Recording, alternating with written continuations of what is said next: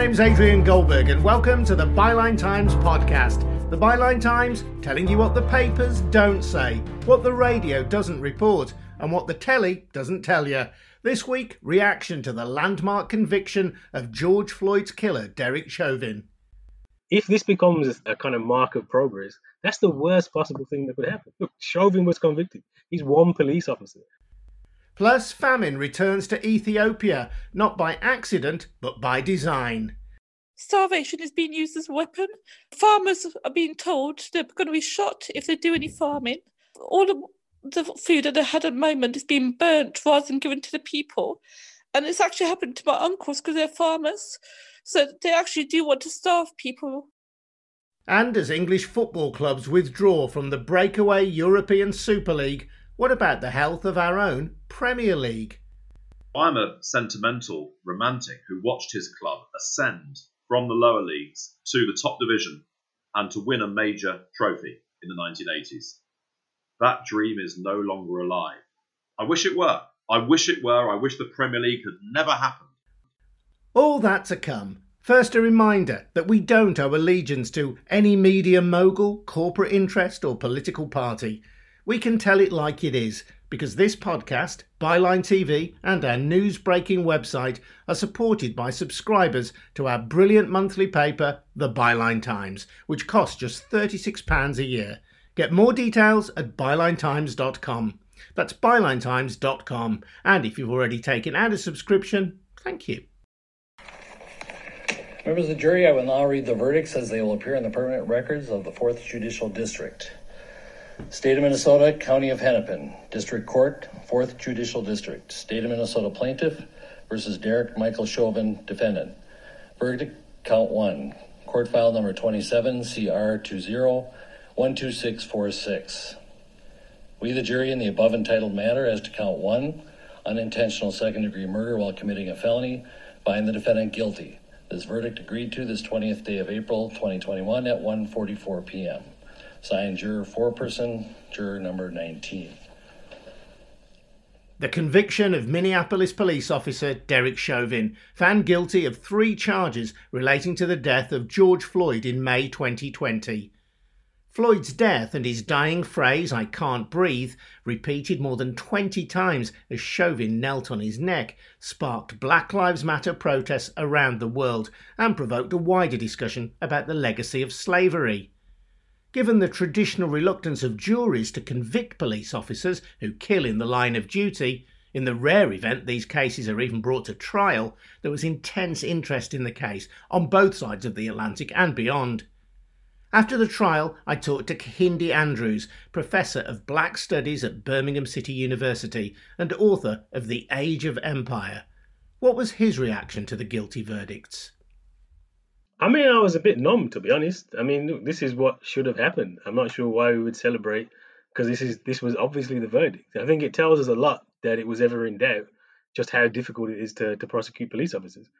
And also, this isn't the first verdict. I mean, the killing of Walter Scott just a couple of years ago, there's a video of a police officer shooting Walter Scott in the back, got 20 years in prison. So when there is clear video evidence, then it is possible to prosecute police officers. I don't know if that means anything more than that, or any wider things about racism in society. I think I heard somebody from George Floyd's home state, though, say that prior to this, no white police officer had ever been found guilty of killing a black person. The only police officer who had a conviction was, in fact, a black police officer. So in that sense, it was a landmark. Oh yeah, certainly in Minneapolis. So yeah, Minneapolis, there was a Somali police officer who was convicted just a couple of years ago, and it is rare. Look, this doesn't happen very often, certainly, but like I said, it's a really, that just shows you how low the bar is, right? That when we all watched what happened, there's no doubt. Really, the medical evidence was very clear in the trial. This should have been cut and dried, but because police officers don't tend to get prosecuted, and in the UK, it's even worse. Like, police officers never get prosecuted for these things. The problem is, if we start to celebrate this as some kind of progress, then we're just falling into a very dangerous trap, I think, because this is just what is supposed to have happened, right? There were celebrations, though, weren't there, outside the court, and perhaps the fact that the bar is so low is worthy of note in itself.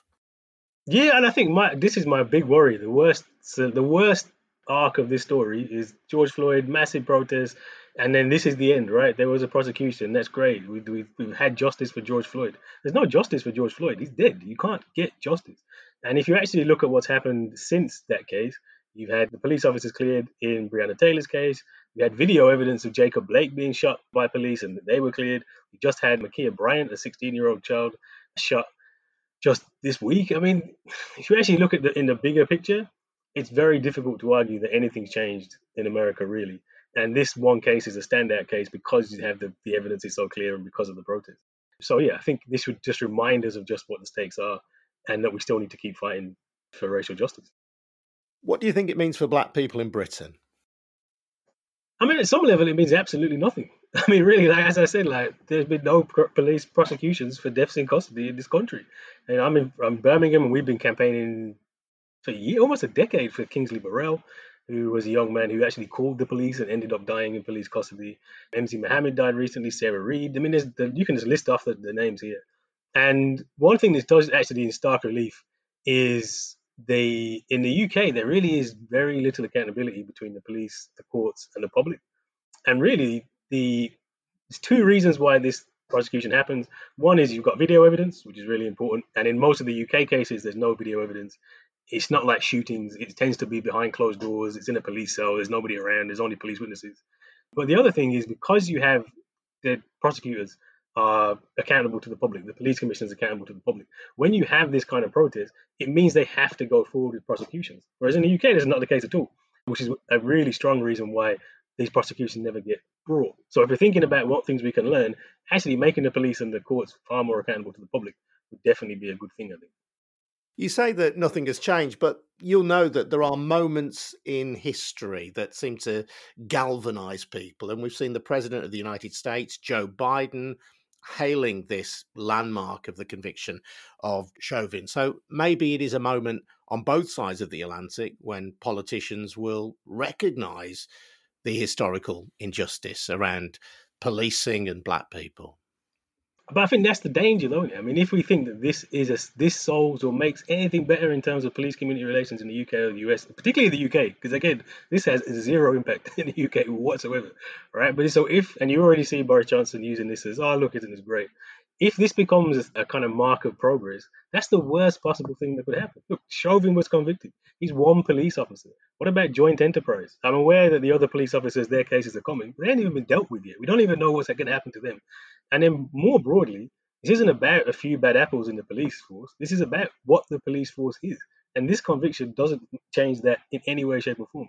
So the biggest danger is that this is used as a mark of progress. And really, this is just what should happen when you have evidence of somebody killing somebody in public. Like this should never have been in doubt.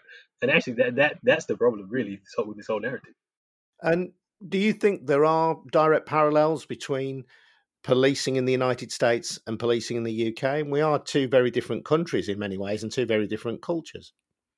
Well, really, America is just Europe generally on steroids. Like you can just see things more clearly. If you actually look at the statistics, black people are roughly 3 times overrepresented in people who die in suspicious circumstances at the hands of the police. The big difference in the States and Britain is that America is a far more violent country because it's a far more racist country. Like people carry guns in America that is so tied to the history of slavery and lots of black people being there and the fear of etc. So because it's a far more violent country and because the police carry guns, there's far more killings by police. But if police carry guns in the same rates that American police carry guns, there would be the same thing would happen, right? Undoubtedly, because actually the logic is the same, the system is the same, the application is different. And really the biggest reason the application is different is because there's 40 million black people in America and there's 3 million black people here. So the society can be less violent, it can be less restrictive, it doesn't have to have the same debates. But actually, if you look at the logic of it, and it plays out in stop and search, it plays out in arrest rates, it plays out in prisons, it plays out in every way, it's really exactly the same. The Black Lives Matter movement in the United States has called for defunding of the police. I'm not sure that we have the same kind of political and tax setup in this country as they do in the States. I'm not sure that's a particularly meaningful demand in a UK context, but how do we move the relationship forward between police and black people?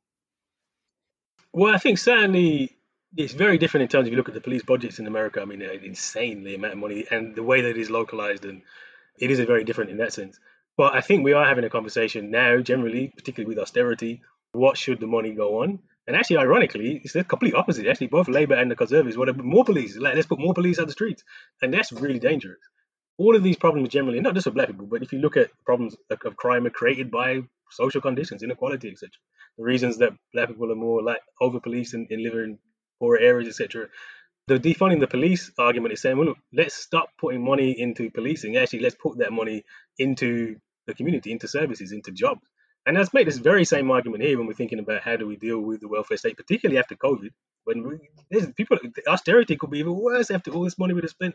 So actually, those conversations about where do we put the money and what do we prioritize, and particularly with this government that's making a very strong law and order pitch, if you listen to them, a very strong, there's a way to be British and you should not deviate from that, which is giving more powers to the police with this bill that's going through that will make it the penalty for defacing a statue will be more than the penalty for rape. I mean, actually, these conversations are really important, particularly now with this government. And the emphasis should be on saying, well, how do we fix the problems in the communities rather than just pouring more police in and making those problems worse? But your argument then would be not more bobbies on the beat then, but more youth clubs, more Sure Start centres. If you got taxpayers' cash, address the root issues of the problem.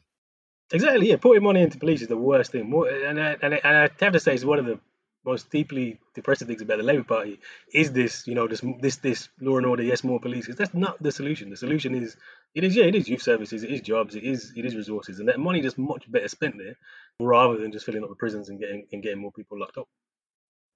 And in that question of disproportionality, these structural problems, we know that black people are much more likely to be stopped and searched. We know that black people are more likely to end up in mental health institutions per head of population than white people. How do we start addressing those issues rather than just saying that's how it is?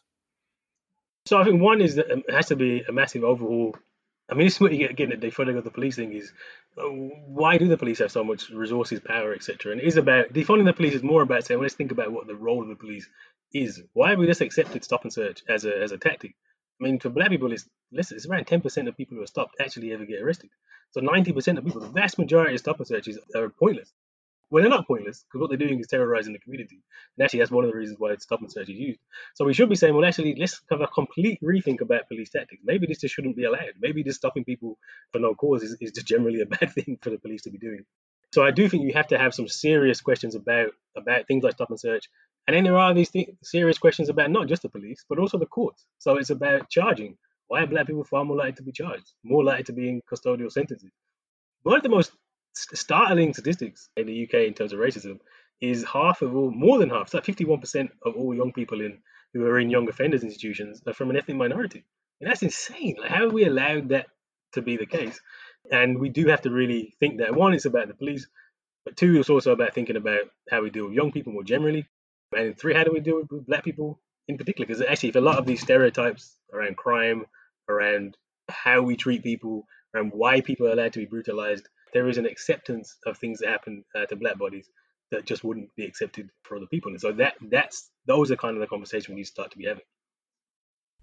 Professor Kehinde Andrews. I'm Adrian Goldberg, and you're listening to the Byline Times podcast, which is funded entirely by subscribers to our monthly paper, The Byline Times, which costs just £36 a year. Get more details at bylinetimes.com.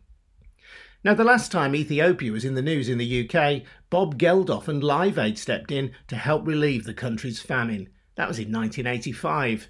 Now, mass starvation is back in the country's northern region of Tigray.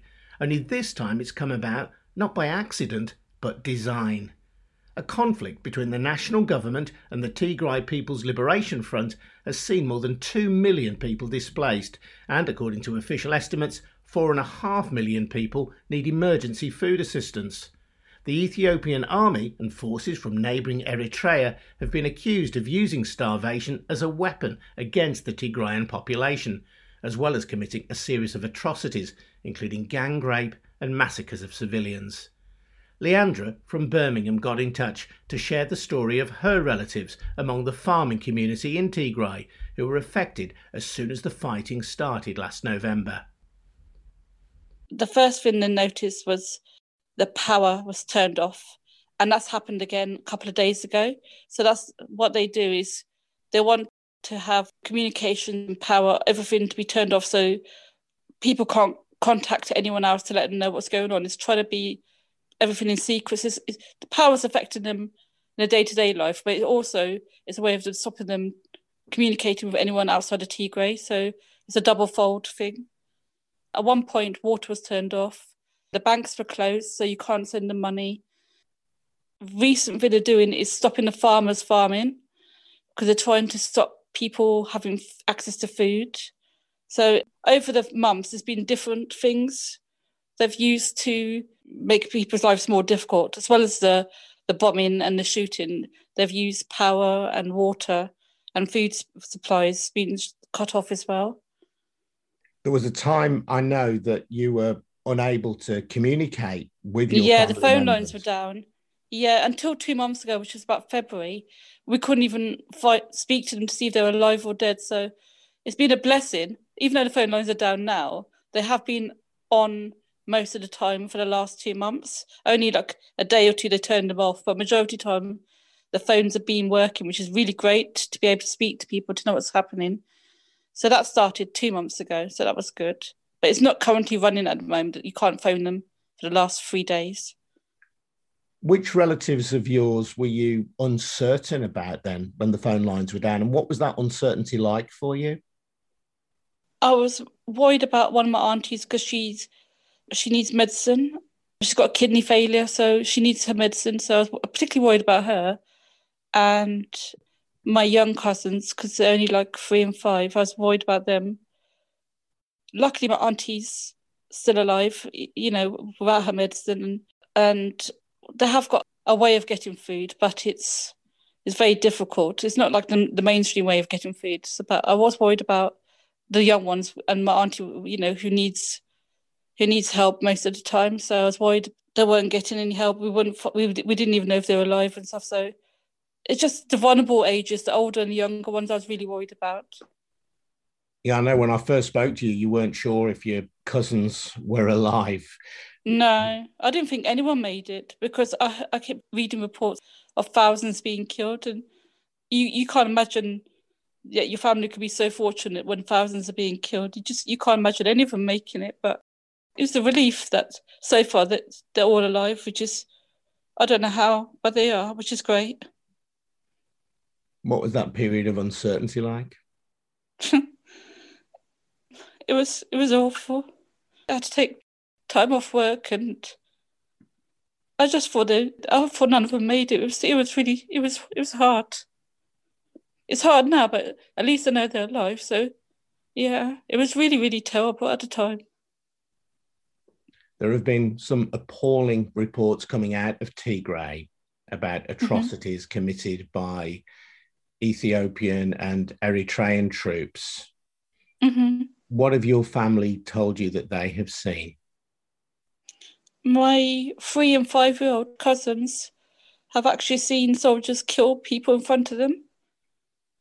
And I have seen on Twitter that other children being killed, but luckily the soldiers who saw them didn't kill them, but they've actually seen other people being killed in front of them. And I think that's going to stick with them for a long time. Because I've got an auntie who lives in Luton now, in England. When she was young, she saw soldiers killing, and it stuck with her now as a grown-up. So you don't know what the children's going to remember when they're older, but they've seen it now as young children. People being killed, dead bodies on the floor. What do you hope the British government or the international community can do?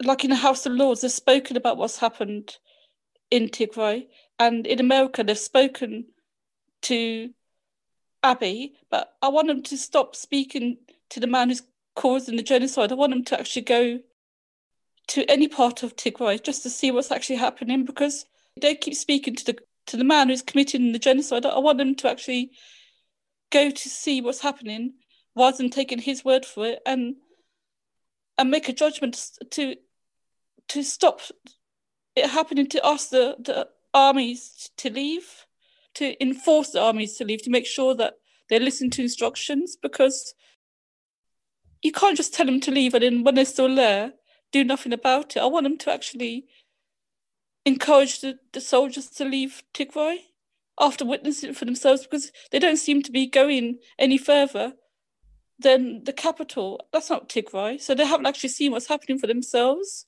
They should listen to the NGOs. They shouldn't be listening to the people committing the genocide. So that's what I'd like them to do. Abiy Ahmed is the president of Ethiopia, for people who don't know.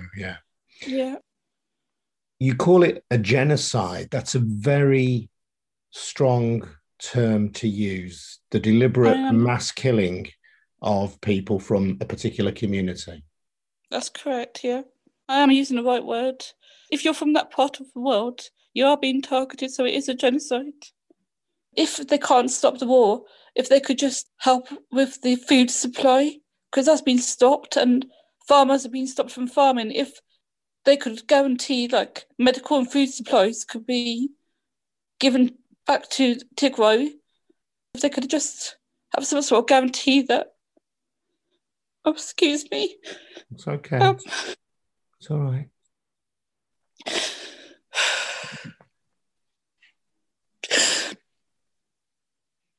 Okay, if the governments don't believe that genocide is happening, if they could just work with the Prime Minister to make sure that people actually get food,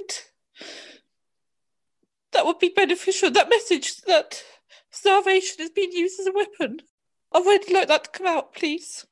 You say starvation is being used as a weapon? It is, yeah. And in the UK, they gave loads and loads of money to Band-Aid when loads of Ethiopians were starving.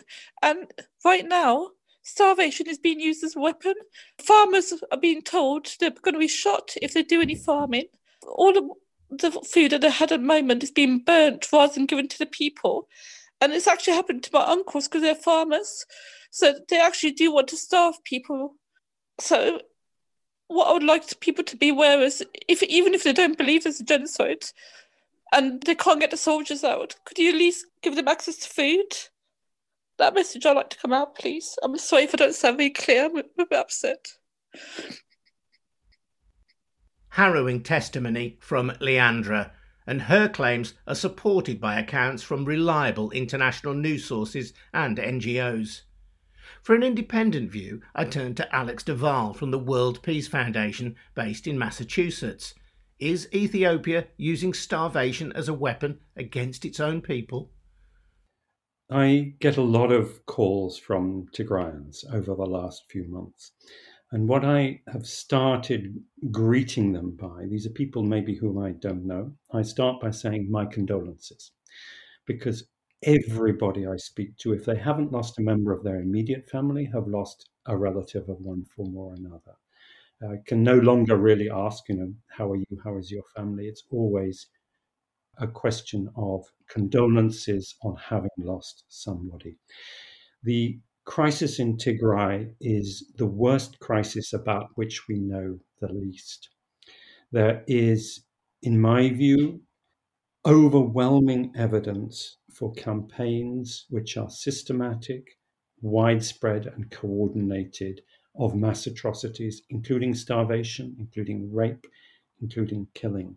And there is also a concerted attempt to block information from reaching the outside world. The internet is shut down, the cell phone connections are shut down. Even international aid workers are prohibited from using two-way radios. I've never in my career, which spans more than 30 years, in this area and on this topic, seen such a comprehensive and effective way of shutting down information about what is going on. And there is no doubt that the reason for that is to conceal the gravity and the extent of the crimes that are being committed. So, in answer to your question, yes, there is a campaign of starvation crimes. This ranges from the most obvious things like burning crops, looting stores, killing domestic animals, like ranging from oxen to baby chicks, all the way through to destroying and looting factories, closing banks, confiscating the savings of hundreds of thousands of people. It is truly terrible. And yet this is a conflict of which we know precious little in the West. Basically, yes, it's a conflict that is complicated and has been conducted under a veil of secrecy.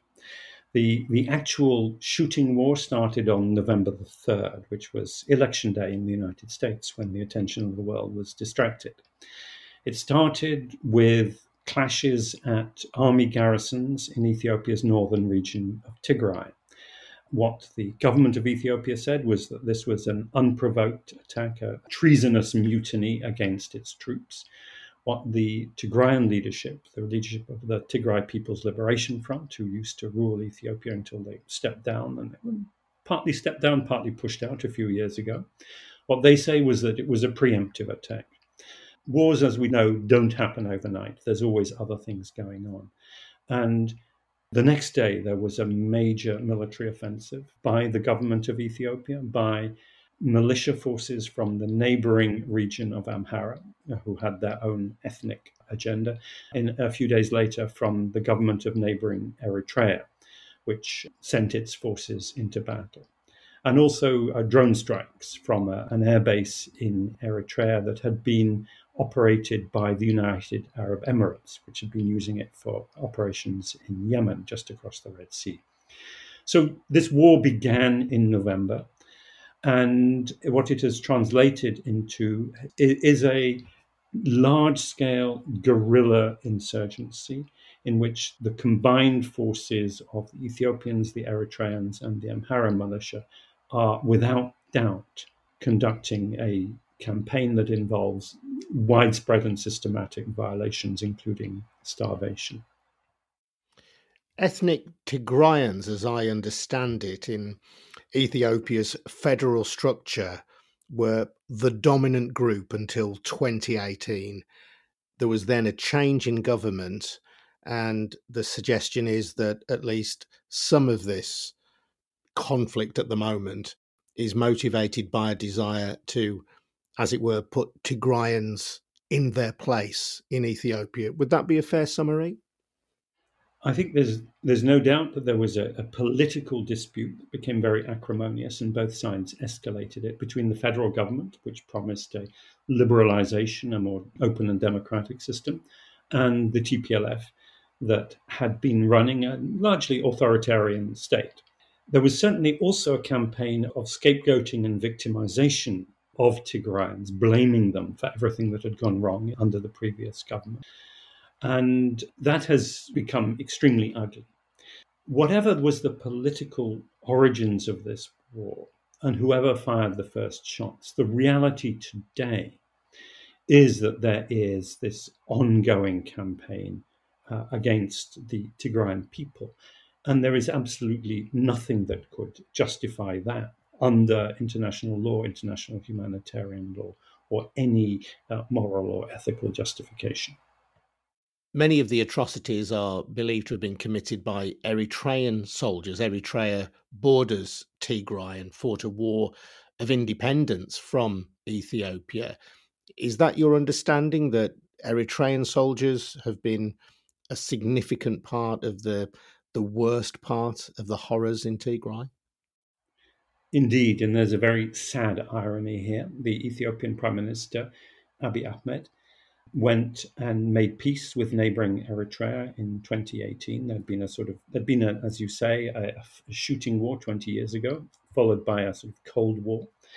And Abiy Ahmed went and he embraced the Eritrean president, Isaias Afwerki, and said, let's put this behind us, let's make peace. And everybody welcomed that, and for that he was given the Nobel Peace Prize. But Isaias runs a state that could be called totalitarian. It's the largest generator of refugees per capita in the world, apart from Syria. And he had an enormous army, an enormous security apparatus. He has no constitution, no parliament, no media, and anyone who disagrees with him finds themselves in jail. And you would have expected, if he made peace, for him to have liberalized and demobilized. Not a bit of it. He used the fact that sanctions were relaxed to go on an arms buying spree and to increase his army. And he had a vendetta against the Tigrayans, who'd been at the helm of the state when they fought that war. And there's really no question, but he saw the political conflict between Abiy Ahmed and the Tigrayans as an opportunity for him to go in and wage a war of extermination. And indeed, the Eritreans have been the major belligerent and have committed the majority of abuses. They were called out by the United States and the European Union, and Prime Minister Abiy and the Eritreans denied it. They've now admitted it. There is now pressure led by the United States for a UN Security Council resolution condemning what is going on, putting sanctions on Eritrea and perhaps taking other measures against the Ethiopian government. That hasn't yet led to action, primarily because of the threat of veto by China and Russia. What kind of atrocities are we talking about having been committed in Tigray? There are massacres in which hundreds of people have been killed, hundreds of civilians have been slaughtered. There are some of the most appalling and tragic stories of systematic rape, of women being gang raped, being tortured essentially, being kept as sexual slaves, and the very, very systematic and widespread destruction of what in international law we would call objects indispensable for the survival of civilians. So that's food, medicine, water, and so on, which leads inevitably to starvation, followed by systematic obstruction and stealing of international relief supplies. This area, Tigray, was the place in which in 1984-85 we saw terrible scenes of starvation, leading to Bob Geldof and others calling for international aid. We haven't seen famine there since then, but sadly we are on the brink of something comparable today. And we've seen hundreds of thousands of people displaced, many of them forced over the border into Sudan. This is a humanitarian crisis, not even in the making, a humanitarian crisis that is ongoing now. Every week the numbers in need are getting larger. 2 weeks ago it was 4.5 million. Today it's 5.2 million people in need of emergency assistance. And the amount going in is a trickle, and it is a trickle that is even now being squeezed. Even now it is reducing. This is a starvation crime, a famine crime, a crime against humanity that has to be exposed to the world and has to be stopped. Leandra from Birmingham says that she believes that there is a campaign of genocide against the Tigrayans. Does the evidence support that? There's no doubt in my mind that crimes against humanity are being perpetrated. And under international law, crimes against humanity are just as bad as genocide. There is no hierarchy of awfulness there. Genocide is a very difficult crime to prove. Crimes against humanity, I think, can be demonstrated without doubt. What can the international community do? I think that the most important thing is an international campaign to expose the level of suffering so that the crimes must stop, international aid must be provided, and the perpetrators should be called out, should be internationally named and shamed, and in due course they should face justice before an international court. Alex Duval from the World Peace Foundation. Now, the biggest sports story of the week has been the decision by half a dozen English football clubs to join and then leave a proposed European Super League before a ball has even been kicked. So, 3 cheers for saving the Premier League? Well, not quite. As I wrote in an article for Byline Times, the higher echelons of the competition, which bring with it a place in the lucrative European Champions League, have become more or less a closed shop. The way TV income is divvied up and the arrival of wealthy foreign investors have ensured that the so-called Big Six, that's Manchester United, Manchester City, Liverpool, Arsenal, Spurs and Chelsea, have virtually all the top honours sewn up. The age-old dream of climbing from the base of football's pyramid to its summit is now virtually impossible. Don't just take my word for it. Here's Sunderland co-owner Charlie Methven. In the last 30 years, football has changed very dramatically as a result of the inception of the Premier League. And what we have now, effectively, is a fractured false prospectus in the English football ecosystem, which is to say that clubs in the pyramid theoretically have the opportunity to ascend the pyramid and end up coming first in the pyramid, as they always did in the past. But in practice, they don't at all. In fact, even very, very big clubs have as their chief aspiration finishing seventh. When we were discussing with potential investors in Sunderland, trying to persuade people why it was a good idea to invest in Sunderland, our selling point was, if you're going to buy a club which can finish seventh in the Premier League, this is the one to go for. Now note, we didn't say, if you want to win the Premier League, this is the one to go for. We didn't say, if you want European football on a reliable basis, this is the one to go for. We said, if you want to finish seventh in the competition, this is the club to go for. Now that's Sunderland. That is Sunderland, a club that's won 6 top-flight titles and has a massive fan base, a stadium of 50,000 people, and as proud a history as you can possibly imagine. That's Sunderland. So, if that's the best that Sunderland can aspire to, what hope for the rest of the clubs? Absolutely no hope at all. And why is that, Charlie, then? Why is a club as massive as Sunderland denied the opportunity, in your view, of finishing higher than seventh?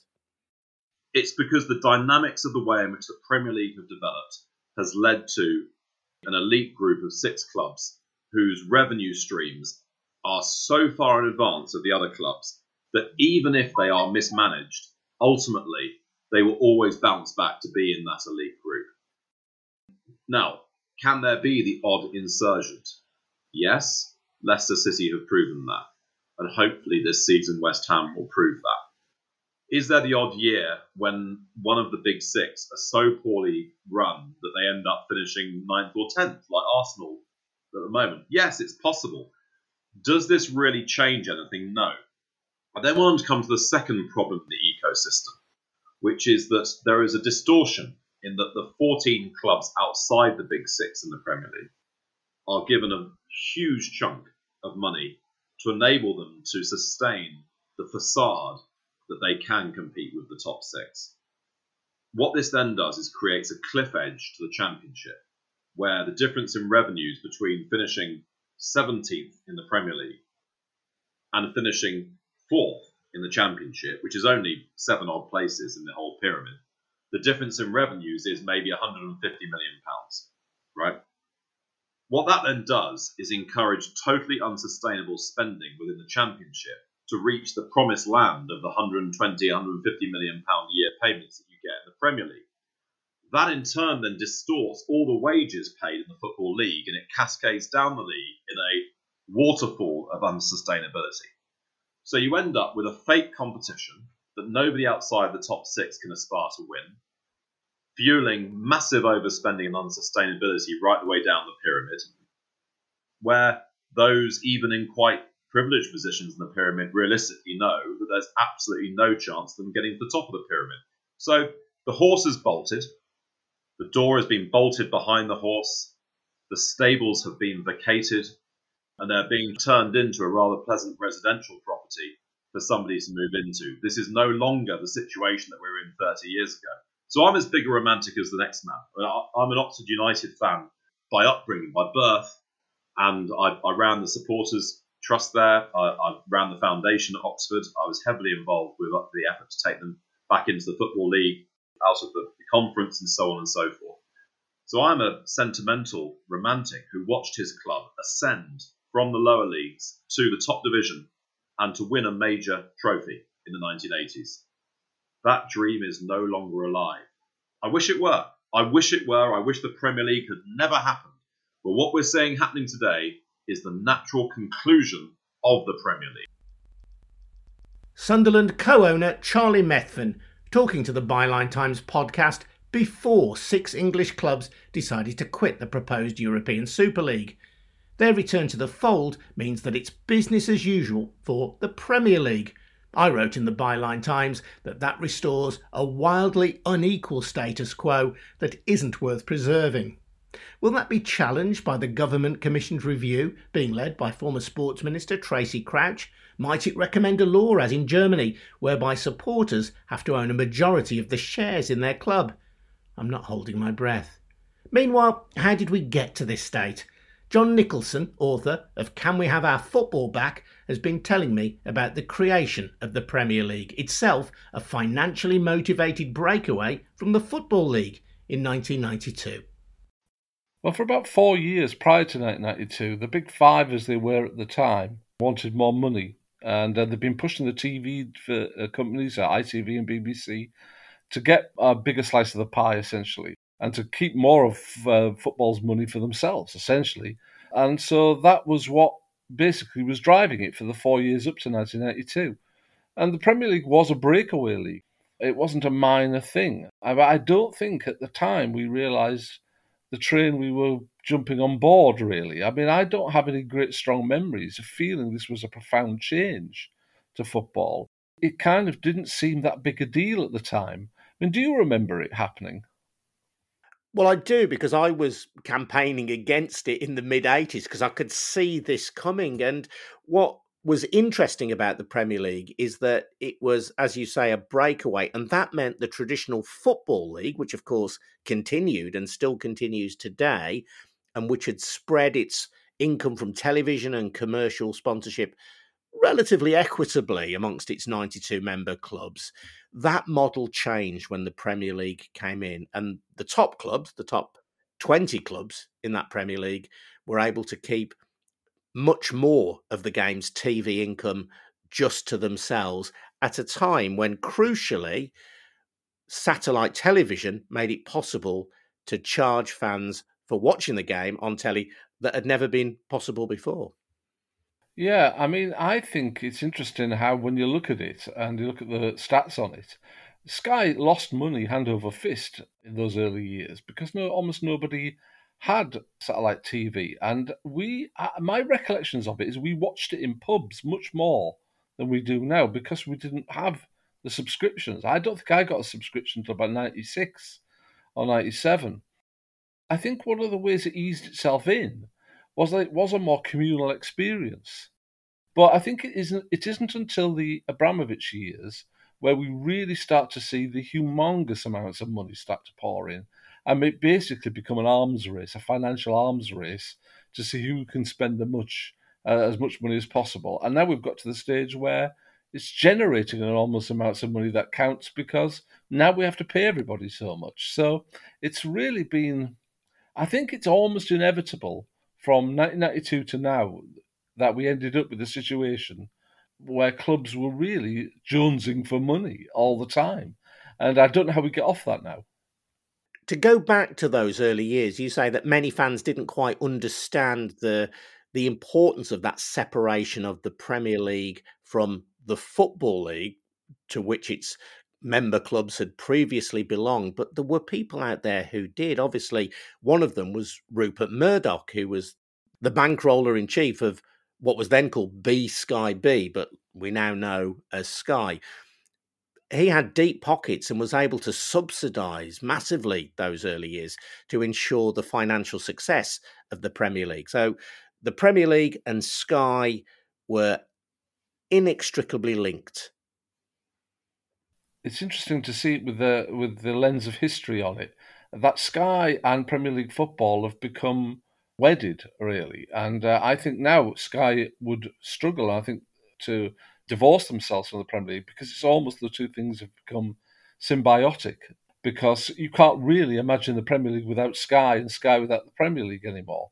And I think in a way this has actually had such a deleterious effect because it's meant that they've kept paying out enormous amounts of money beyond really, I think, what it's worth, merely because it's almost like they don't want to lose face. It's almost like it's a virility symbol now to have it. Because you imagine if they lost the Premier League, it would be a serious brand devaluer, wouldn't it? You know? So I think that's one of the reasons it's driven on and on and on. Well, it was very interesting, the outrage expressed by pundits on Sky about the proposed Super League. And then you talked about the next developments in this, John, in 2003, when Roman Abramovich, friend of oligarchs, friend of Russian politicians, comes to take control of Chelsea. Because by this phase, a decade on from the creation of the Premier League has become perhaps the wealthiest league in Europe. It's got prestige because through that wealth, it can attract top international players, the likes of which we'd never previously seen in English football. So it's something that people want to be associated with.